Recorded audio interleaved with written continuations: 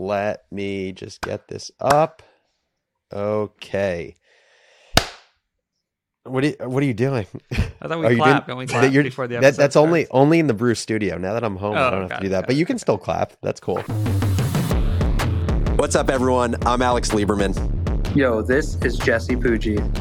And this is The Crazy Ones. This is one of my favorite episodes of The Crazy Ones yet. And that's because rather than talk about theory or case studies of other businesses, we have two of the best CEO coaches in the world giving real-time coaching and real-time feedback on our businesses and our challenges. Matt Mochary, founder of Mochary Method and author of Great CEO Within, has coached some of the most successful startup founders in history, from leaders of AngelList and Coinbase to Sequoia, Plaid, Brex, and Reddit. And Alexis Damacourt is head of coaching at Mochary Method with Matt. He's coached leaders at OpenSea, WME, General Catalyst, Excel, and many more. This episode gets vulnerable, it gets actionable, and it's unlike any episode we've done before. So let's get into it. Matt and Alexis, thank you so much for joining The Crazy Ones. Thanks for having us here. So great to see you. I'm going to start with a selfish question that I was wondering before this, and I just can't get it out of my head. So I need to clear space for the other questions, which is, how did you decide that coaching was for you? And I'm going to share some of like the preconceived notions I have of coaching, which is, you know, they say in like, I remember from School of Rock with Jack Black, it was like, those who don't do, teach. Those who don't teach gym class. How did you guys decide? Like, it's meaner than that, Alex. It's those who can't do, teach. That's right. Quote. It's way meaner than your version. Yeah. And so how did you guys decide that this fit what you wanted for yourself in your life? Yeah. Let me tell you how it is. I'm not sure I picked coaching. I think coaching picked me. And I like to say that actually, my people I coach, I'm like, I've been a founder. I know what it feels like to wake up at 2 a.m. and check out my phone to see if the term sheet has dropped. That sounds all exciting, but here's the other part of it. I tell people I've successfully founded 3 companies and driven them off cliffs. So I've learned a hell of a lot from what I've learned from those moments when you go, oh, it's not going great, but I always came through the other side. And I think since I was a kid, I've always gravitated towards coaching. And so, yeah, coaching picked me. Matt, what about for you? Not dissimilar in that I'll get a little more tactical in that I had sold my first company when I was probably early 30s, and that was it. And then I went and had fun. And then I had so much fun, I didn't want to have fun anymore. And then I said, well, what else is there?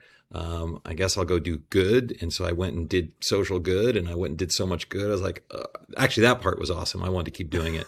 But then I moved back to California, and we started a family there, wanted to raise our kids there. And when I was there, I wanted to get back connected to my peers, my friends, and they were all working hard in the tech industry, and none of them wanted to join me in like helping ex-convicts. And so they all thought I was crazy. They thought I'd get killed. So I realized, if I want to hang out with my buddies, I got to go back into their world, which is the tech world, but I don't want to start another company because that just makes more money, and I don't want or need that. And so is there some way I could enter into this world and just do the fun stuff? And then I heard about this guy, Bill Campbell, and I thought, wow, what he's doing, that looks really fun. He's getting to do all the fun stuff and none of the hard work. I'd love to do that. But of course I wasn't a coach. And so I thought, well, who would want me to coach them? And I thought, well, the only people that would want me are the people who can't get anybody else to coach them. And so there's a student at Stanford that came to me and said, hey, would you coach my roommates? And I was like, okay, that sounds right. Students, 18-year-old kids at Stanford, that sounds about my speed. And so that's what I did. And it turned out to be way better than I even imagined. What a great story. I wish I had said all that. it was coaching my wife, and yeah. So Love that. What for Matt? For you, I mean, you had a successful exit. You know, some people do that, then they go for something bigger next, or they build something out. Like, I'm curious what that fork in the road for you, or why you didn't end up starting another business or buying businesses, or because I think, you know, Alex and I are part of a lot of these post-exit. Both of us have we've been through that, and I think it's very here and now for both of us as to how we spend the rest of our time because we're in that same boat. So I'm curious how the thought process for you. That's a really good question. Like, why not just go create more? Well, oddly enough, now Alexis and I both are. But it's coming from a different lens. You know, before I felt the first time I made money, it was fear-based. It was, I will be a failure if I don't make X million dollars. And so every day, and fear is a great motivator. It's toxic, but it's very compelling.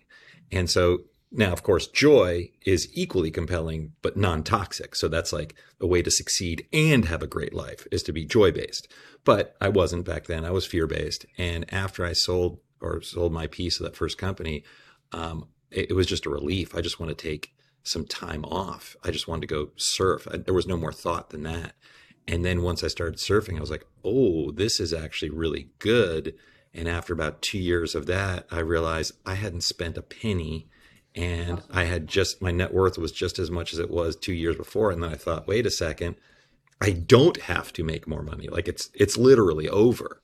And of course, that was pre-kid. So you know, the story changed once I had kids. Adjust for child inflation. Exactly. And then, so that was really, I don't think it was really sort of hey, I'm going to do something better than everybody else. I'm not going to go make more money. I'm going to go have fun. No, it wasn't conscious that way. It was just coincidental. But now, having made money, then having gone and had a ton of fun, then having gone and done social good, I think those are, and maybe there's a fourth piece of the wheel, which is getting conscious, understanding how the mind works, and realizing that my amygdala, when it gets triggered, takes over when I'm in fear or anger, and just like makes me into a crazy person, and sort of understanding that more and more, and being able to shift out of that when it occurs more and more. Not perfect. I'm not perfect by any stretch of the imagination, but I'm getting better each day. I think those to me are sort of like the four pillars of a life well lived. And so now the challenge is, can Alexis and I do all of those at the same time? Because for me, before it was serial. I'm only focused on making money. Now I'm only focused on having fun. Now I'm only focused on doing good. Now I'm only focused on consciousness.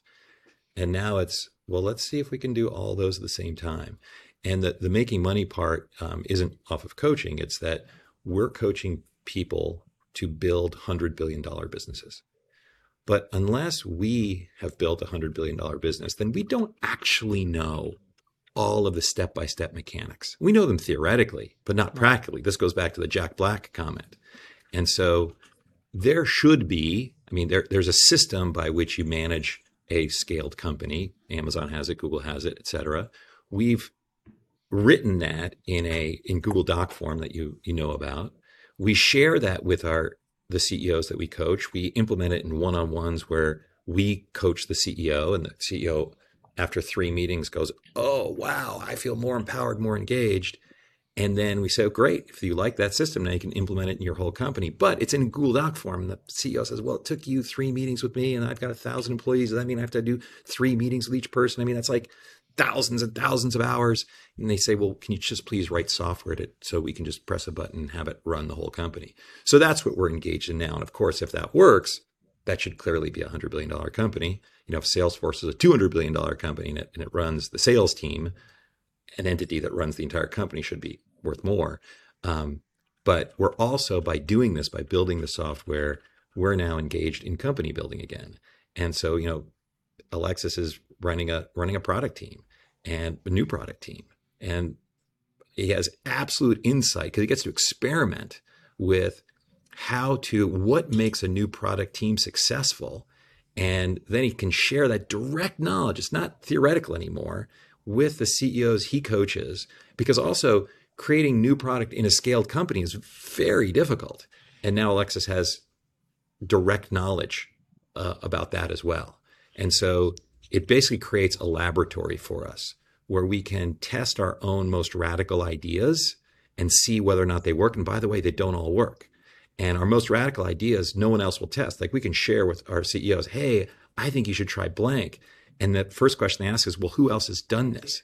And if the answer is, well, nobody, you'd be the first, then usually they go, I'll pass. I'll do something that's tried and true. So if we really want to be innovators as coaches and as teachers of how to build companies, we have to have our own laboratory, which now we do. That's Love awesome. I want to go back to one thing you talked about, kind of this shift from fear to joy.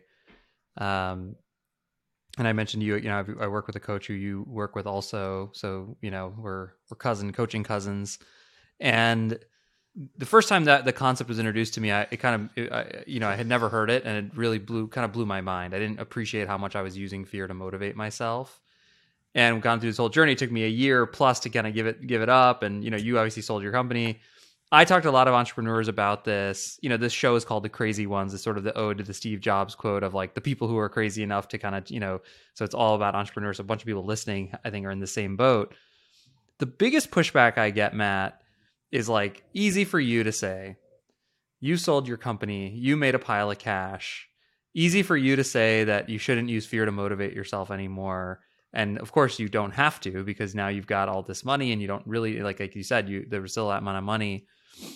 What do you say to people in that situation? Like, how do you approach that conversation? Maybe Alexis, we can hear from your version of it, but because I think I have my answers, but I'm curious how you guys respond, because it's a fair pushback, I think, for the post-exit entrepreneur to go, yeah, you're so in fear, you entrepreneur, like you stop being so fearful, be joyful. And like, because I was the same way. I ran that whole business in fear as well.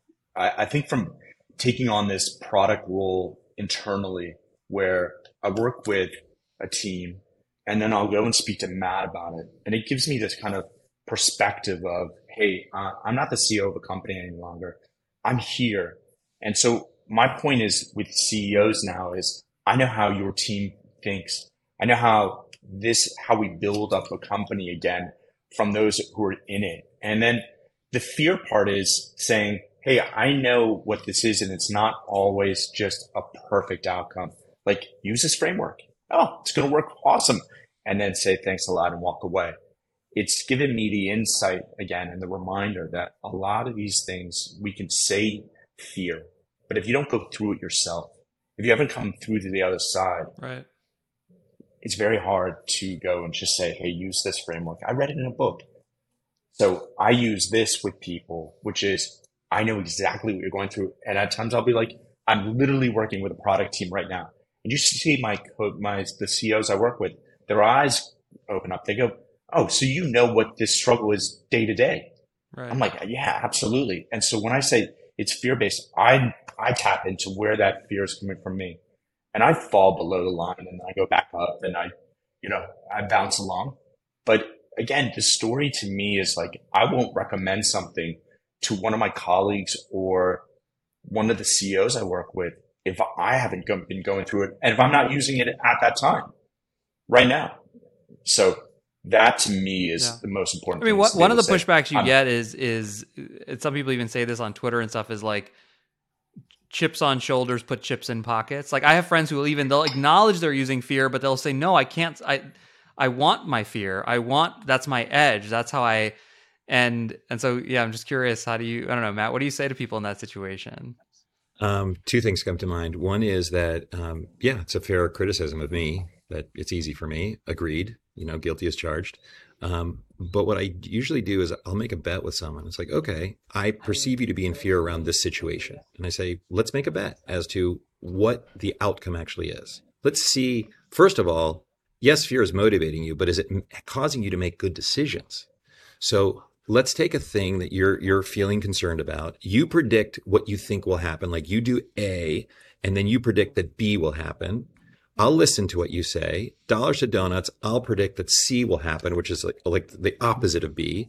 And then let's just test it. Let's just see who's right. And then people usually say, okay, I'll make a bet with you. And then they do.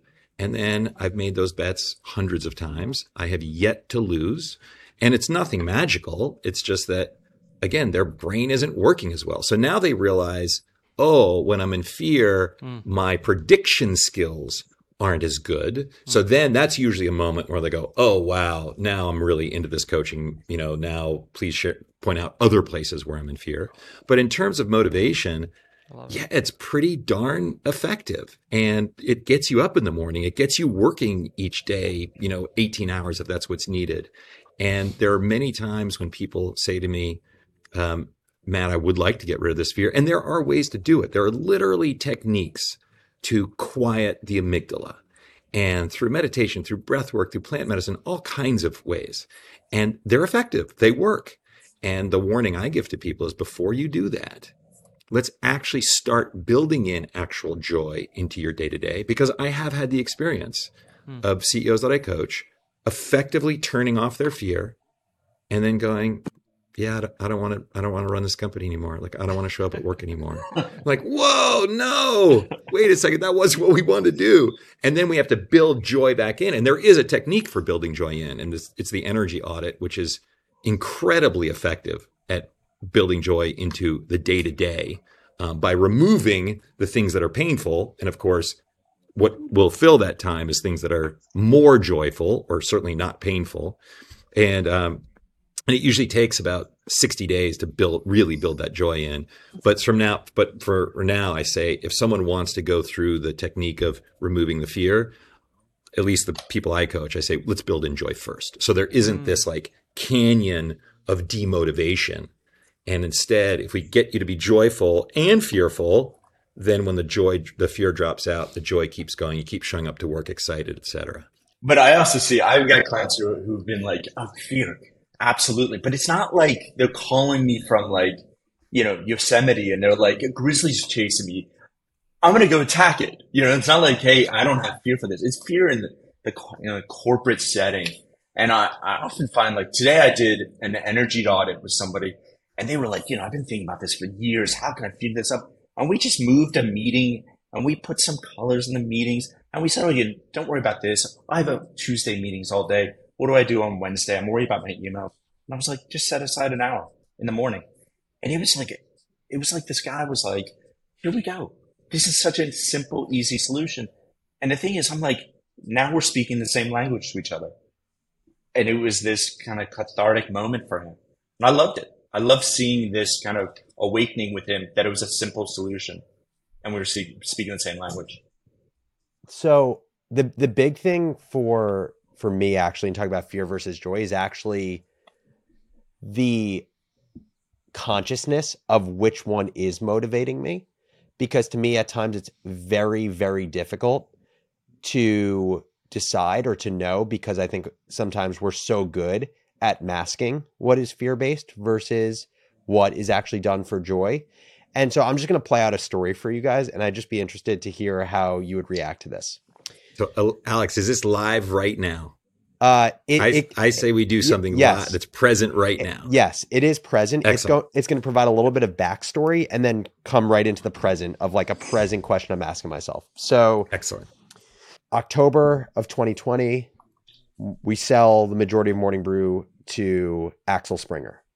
April of 2021, I step out of the CEO role after being in the role for, it's called 5.5 years. The moments after stepping out of that role were some of, I would say, the most difficult times of my life. I felt purposeless. I felt directionless. I didn't know what I was going to do with my time. I felt like a lot of the things that had motivated me prior for Morning Brew, namely money being, I would say, 70% of what contributed to my drive of Morning Brew, was no longer there. And I also had a lot of guilt of feeling like I was inadequate in the CEO role. I told myself the story of, that is why I'm no longer in the role, because I wasn't good enough to scale with the business. I told myself that I was only good in 0 to 1, but I didn't have enough focus in order to like actually continue to build out as an operational CEO versus just a builder in chief. And I had the story of myself that it was a lot of luck, and my co-founder just kind of pulled me along for the ride. And so then push the story forward. I am basically staring at the sky for 6 months straight, reading a lot of books on stoicism, doing everything that a cliche exited founder does. And ultimately I say to myself, okay, I'm going to start a startup studio because the things that I've told myself that I love and that I'm very good at are ideating, building products, taking them to market. But like everything after that, the company building part, I'm going to outsource that to someone else. And one of the other justifications of that story of why building a startup studio was right for me is I think the two things I'm good at are sales and starting businesses. And because when I think back to the early days of Morning Brew and the lack of life that I have, I am no longer where I am in my life going to be willing to make that trade-off again. And so the story I've told myself is building out a studio is going to give me the balance I so desire and lead into the things that I believe I'm good at and outsource the things I'm not good at. And I'm asking myself the very question right now, which is this idea of building out a startup studio. How much of it is driven by the joy I have in building early stage businesses and getting my hands dirty? And how much is driven by fear, the fear of becoming irrelevant, the fear of losing my network as an entrepreneur and a startup founder? How much of this is driven by I have to build something right now to keep my relevancy and keep my, call it, social currency and value in this space? Versus it actually being driven by the joy of building businesses. And my ability to answer that question right now, I would say I don't have that ability. Okay, that's a little bit theoretical, Alex. I'm gonna box you into something very perfect. Practical and very real. And so, few questions. One, are you having fun? I believe I'm having fun. Then there's no problem. I want to find a real problem. I don't want to talk about some academically I want to find something that where you're not having fun, where you're like, holy shit, I've got this person is not performing. I don't know what to do. They're screwing up. But they're key. If I lose them, like I want to give them feedback, but they're so sensitive. And if I do give them feedback, then they're just going to rage quit and then I'm screwed. Like that's a problem. Well, the one thing, if I may, on Alex's behalf, since I know him pretty well, like I would say that, again, using my limited coaching knowledge and experience, like he is below the line about, he's not like 100% into what he's doing because he has these, like he's creating a problem, like which is he doesn't trust his own motivations around why he's doing what he's doing, so he doesn't let him show up fully to be this venture student. Like he's been, since I've known him, he's been a little in neutral with this thing, and he talks to me and he asks me questions and I'm a little further along, and there's something in his head that's telling him he's a charlatan for doing a venture studio. I'm putting words in your mouth, Alex. Yeah. But I think that's actually the big problem, which is he feels like a charlatan by not being a CEO and founder versus a studio guy or something like that. I'm making that up. Yeah. And I totally respect that point. Like if I'm having fun, why even ask the question? My thought is, I was having fun for a lot of the period of building Morning Brew, but I would say in retrospect, a lot of that fun was driven by the fear of the business not succeeding and not making a lot of money with the business to take care of my family. That was the story in my head. And so I guess the question is I'm worried that while I may be having fun today, am I motivated by an actual love for building businesses that will make me want to feel like I'm having fun a year from now, 2 years from now? And maybe your answer is, well, worry about that shit when it happens in the future. No, but that is my feeling. Yeah. So what I'm hearing is, Alexis and Matt, I feel fear that a year from now, I'm going to wake up and I'm no longer going to be having fun. And I feel fear that I don't really enjoy the studio stuff, that I'm not really good at it. And that one day I'll wake up and go, what the fuck? I just wasted X years of my life doing something that I'm crappy at, and that was totally pointless, and I just lost all of those years. Is that close? Yes. One of the key things of allowing people to be open to hearing other thoughts is making sure that the person that they're talking to actually understands them. If I feel like you understand me, then I'm open to hearing what you say. Mm-hmm. But if I think that you don't understand what my position and then you start giving me advice, then it just sounds like canned advice for like the masses. So a key thing in creating trust is reflecting back what the situation the person is in until they say, yes, that's it, which is what I did with you, Alex. And you can use this in sales, you can use this in fundraising, you can use this in employee management, you can use it with like every human being that you interact with. If you acknowledge back what they're telling you, you'll notice a much deeper connection much more quickly. But let's now jump in. For the formulaic founders listening, Matt, because I'm a formulaic, like I need to be spoon-fed in your book. It's like the 4 words or 5 words, what I hear you saying is, and then literally repeat back word for word what that person is saying. And I've been practicing that. My wife and I have been practicing that with each other to make sure we're actually hearing and make but that just like for anyone listening, just don't share your opinion after. Say what I hear you saying. And first, and by the way, the second thing I'd add to it as someone who's learning it still and getting better every day at it is it actually does make me consider more of what they're saying than I think I otherwise would. That's right. Because I have the other dialogue in my own head. So then I say it, I'm like, oh yeah, okay, that's what they're saying. And anyway, it's a great hack for every part of listening. Awesome, Jesse. And I love that you're practicing it. And I would say that the repeating back word for word is sort of like the entry level version. Yeah. And the advanced version would be now putting yourself, imagine the emotion the person's feeling. Let's say they're feeling fear or anger, whatever it is. Sort of feel that emotion. And then imagine what thoughts you would have if you were in that same position, and then share those thoughts, which are going to be much more explicit, much bigger. And then that's the advanced version. And when you do that, the person, instead of saying, yeah, that's right, they'll say, whoa, yeah, that's it. Because then they see that you understand their emotion, and you're also able to say things that they didn't even think about. But when you say them, like, yeah, that's actually true. So let's come back now, Alex, to your situation. So this is anytime there's fear and you're just saying explicitly, I worry. Worry is the same thing as fear. Mm-hmm. It's something that will happen in the future, and I'm making a prediction about it that is negative. By the way, fear is the sister of excitement, which is also making a prediction about the future, but is predicting that it will be positive. You don't actually know what's going to happen in the future. Could be negative, could be positive. So your fear could easily be turned into excitement if you start thinking about things that will happen in the future around the same issue. But let's see which it is. And the problem with being fearful of something that's years out is that you won't know for years what the result is. So let's pick something a little bit shorter time framed. And let's see if you're we could sort of play out theoretically what it would be like if it turns out you're crappy at this.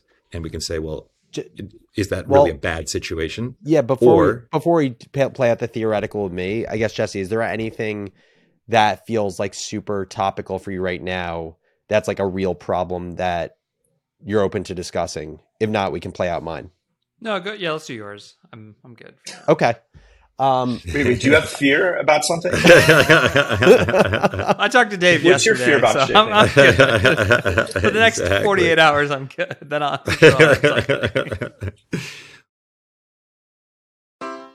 Take your business further with the smart and flexible American Express Business Gold Card. It offers flexible spending capacity that adapts to your business. You can also earn up to $395 in annual statement credits on eligible purchases at select business merchants. That's the powerful backing of American Express. Terms apply. Learn more at americanexpress.com/businessgoldcard. So coming back to this, I'd like to go back to this, the baseline of making a bet with you. Let's just see if generally your fear is making good predictions, Alex. But let's pick something shorter. Can we pick something that you fear is going to happen like this week? And again, this is a proxy. If we can test it this week, then we can apply it to the fear that you have over years. Yep. But there's no way to really test the year-long prediction. So let's test the 1 week prediction. Yeah. And what would an example be of a 1 week prediction? Just anything that you don't want to do, because if you do it, you think something bad will happen and that you'll get the results this week. okay, I'll just take one of the businesses right now that I'm building in the studio, which is my dream. Something I know I love is being playful and playing games. That is something I know I love. And so one thing that I'm building with a partner right now is the idea is Nerf for adults. What would it look like to have a portfolio of game and toy products for adults so they can take their lives less seriously? And the first product we're working on is something called the Plunge. It is quite literally a backyard plunger throwing game where you throw plungers like axes and they stick to the board. And the fear, I have two fears right now. One fear is my partner today sent me the invoice for the new boards we're getting from China. It's like $1,000 for the boards and the shipping. And I just in my head visualize the amount of dollars I've spent on this game so far before us knowing if this game is actually going to be something that people enjoy. It's at like $37,000 right now. And I feel so much anxiety around the fact that I've spent $37,000 on a product. And it sounds crazy to some people, but I feel so much anxiety for spending $37,000 on a product that doesn't yet have a proven audience. And I don't know if this thing is even going to sell. At the same time, my fear is that we're going to be launching this thing on Kickstarter in the next, let's call it month or if we want to say week, but in the next month. And my fear is that it's not going to succeed in the Kickstarter campaign. And all of the people who hit me up on Twitter basically saying, you're a schmuck. You haven't taken a nearly big enough swing as your second business that you're building. What are you doing with your time? 18 months from now, you're going to regret having spent time building a plunger throwing business. My fear is that they are going to be right, which then induces my own fear of like this kind of half foot in, 1 foot out of, am I actually spending my time on the right thing? Like, are they right that like I am not using my time wisely? Like this is what I'm doing with my abilities. And so those are kind of a number of feelings I feel around building this product right now. Okay, sounds like two fears. One is I've already spent $37,000 and I haven't seen one person interact with this game yet, not with any prototype, nothing, not with like a stick, duct taped together with a piece of foam, nothing. So, and I'm going to only see the results 30 days from now. And I predict that people aren't going to like it. They're going to fucking hate it. Is that right? Is that one? So, only clarification is the game has been built. We have ambassadors who are actually hosting games in their cities. So people have played the game, but no one has actually paid the full dollar amount for the game yet. So there's a difference between playing the game and someone actually putting their hard-earned money down and buying the game. And that hasn't been validated yet. Okay. And so I have people who've used it who said, oh my gosh, this is so much fun. Yep. But they haven't paid any money. In fact, I may even be paying them to go and spread the word. And now we're making a run. We'll build 1,000 of these things.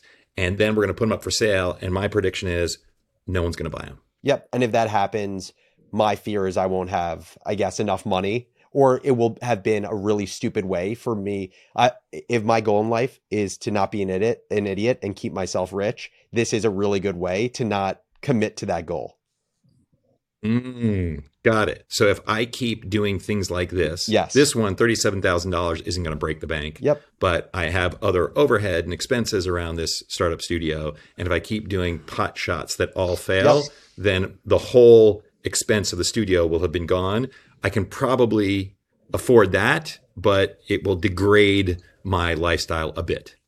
Yep, that's the fear. And it's the fear that this validates the story I had that I'm actually not that great of an entrepreneur and that I was just lucky with my first at bat. Okay, I'm ready to make a bet with you right now. Okay. What do you predict will actually predict will happen around sales of this first toy and around not what people will say, because people are going to say negative stuff on Twitter no matter what. Yep. It's how you're going to feel when it gets said about you on Twitter. Yeah. So my prediction on sales is that we're going to sell at least $50,000 worth of the game. Wait a second. That's more than you paid for it. Yes, but I haven't paid to manufacture those boards yet. So, Okay. so yes, like there will be, so really, but what I'm making from those games, if I sell $50,000, I'm not making $50,000. I'm making whatever the difference is between the cost of making those games and what people paid me. I don't fully know if that first run will actually pay back my full investment, but yes. So I think it's 335 games. The game sells for 149. I think that we'll sell $50,000 worth of games. Yeah, but Alex, that feels like a win to me. If you sell $50,000 worth of games in your first run, that feels like you at least got people to test it. You got people Correct. curious enough to buy it. Correct. Now, if they go and recommend it and say this sucks and no one else should buy it, okay, it didn't work. But I'm missing where the failure prediction is. Can I take a crack? Yes. I think that the failure worry is people will say, great, you were a success at this, but you made a plunger game. Yeah. And the plunger game, and by the way, I can't believe both of you have not used the word plunge or a pun. So look, That's the name I of the think game it's is the like plunge. oh, I love it. I'll be buying one. Love it. But here's the thing, and I know Matt will because he loves games. But here it is that I think you're actually saying is, yeah, it's great. It's going to be a success. Whatever, $37,000. Yeah, that's significant. But I'm afraid on Twitter, people are going to be like, you sold your company in 2020 for X. Wow. But wait, your follow-up is a plunger game? Yeah. And even if it made $10 million, they'd be like, great, it's a plunger game. I think as we're talking through it, that's I think the money thing is just an anxiety of mine, based on years of just nurture. But I think as we talk about it, yeah, this fear of basically being judged for not taking a big enough swing, which I internalize to myself as Alex, what you're shorting yourself of your potential. I think that's how it gets translated to myself. I think it's also a story you're telling yourself of, hey, so this one time I sold this company, it was because someone dragged me along and it was a miracle. But, Yeah. I could have been doing something else. And here I am. I don't have that person with me. And my next venture is the plunger game, which is great because I really believe in playfulness for adults. What? I mean, that's great. You said Nerf for adults. I'm like, yeah, I would play that. But you're also, I think, this real deep concern, which is, oh man, this is my follow-up. And if I'm not with my co-founder from before, people are just going to validate my own fear that, You know what, I lucked into this. Yeah. And fear's telling you that right now. Yeah, I think that is pretty spot on.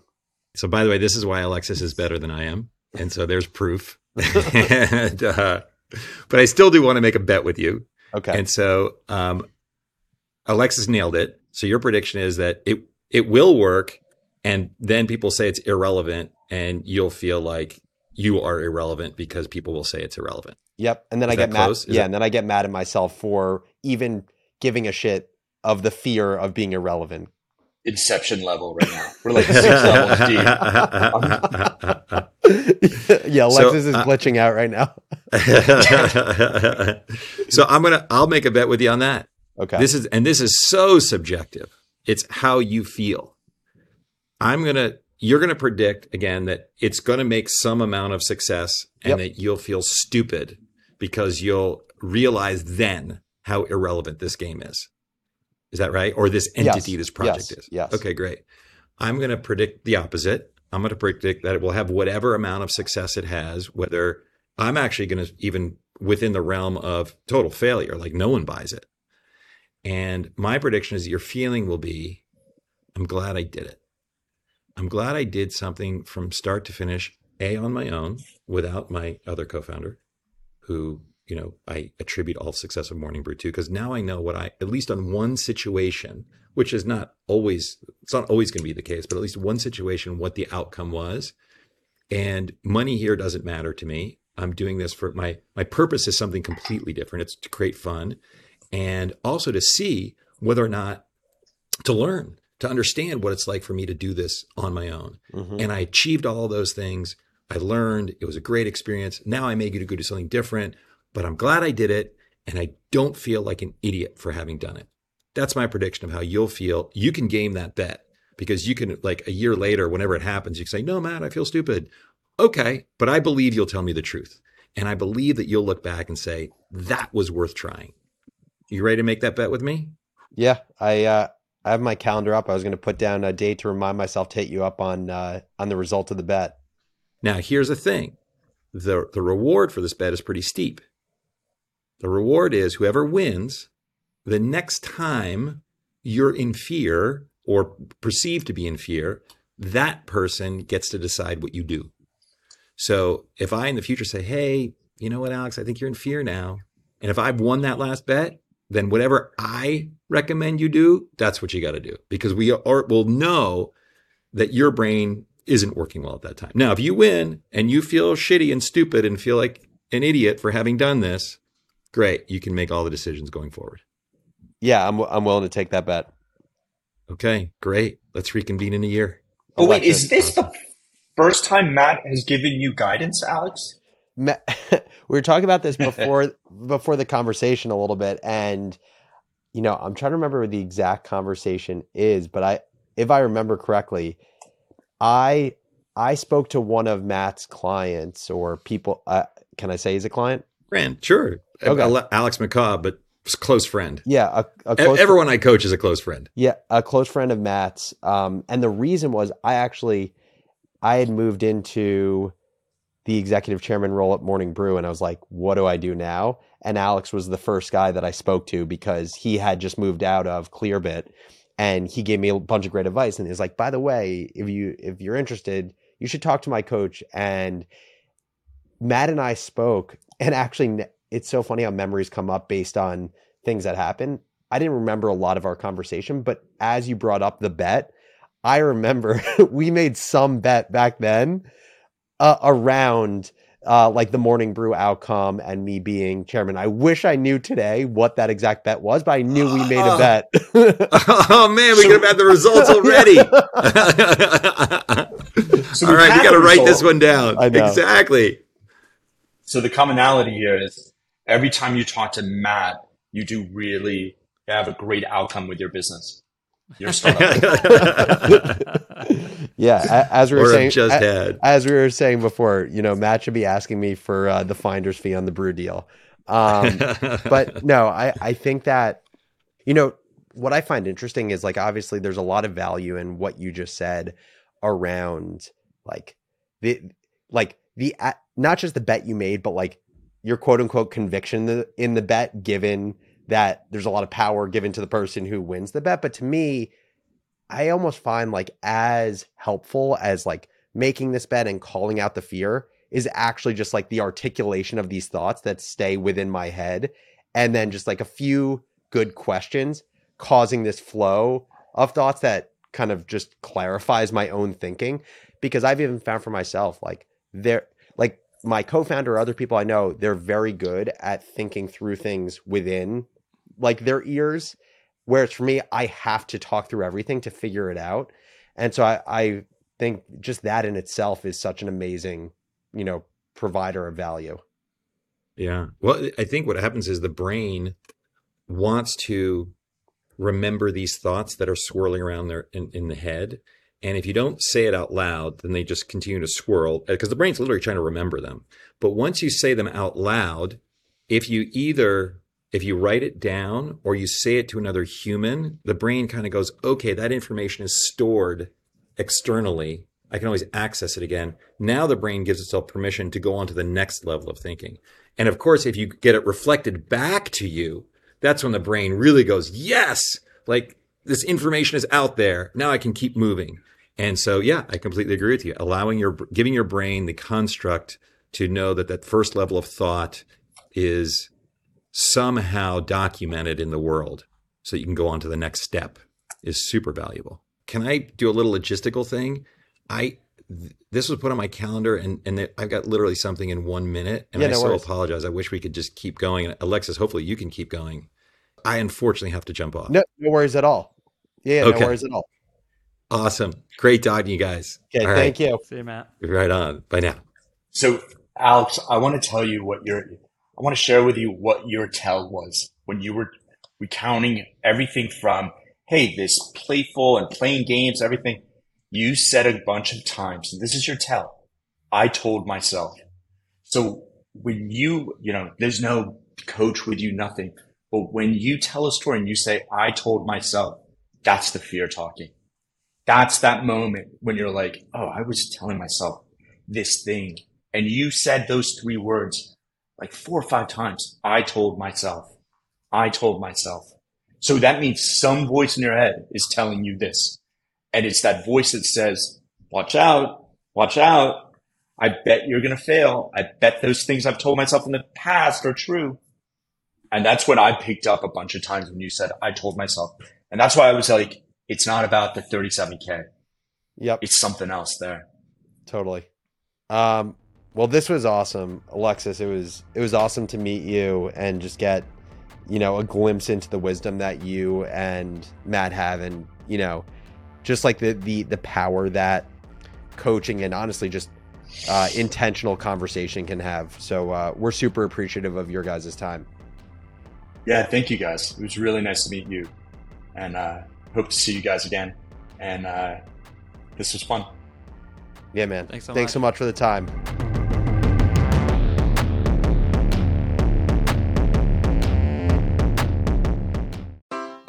Take your business further with the smart and flexible American Express Business Gold Card. It offers flexible spending capacity that adapts to your business. You can also earn up to $395 in annual statement credits on eligible purchases at select business merchants. That's the powerful backing of American Express. Terms apply. Learn more at americanexpress.com/business gold card.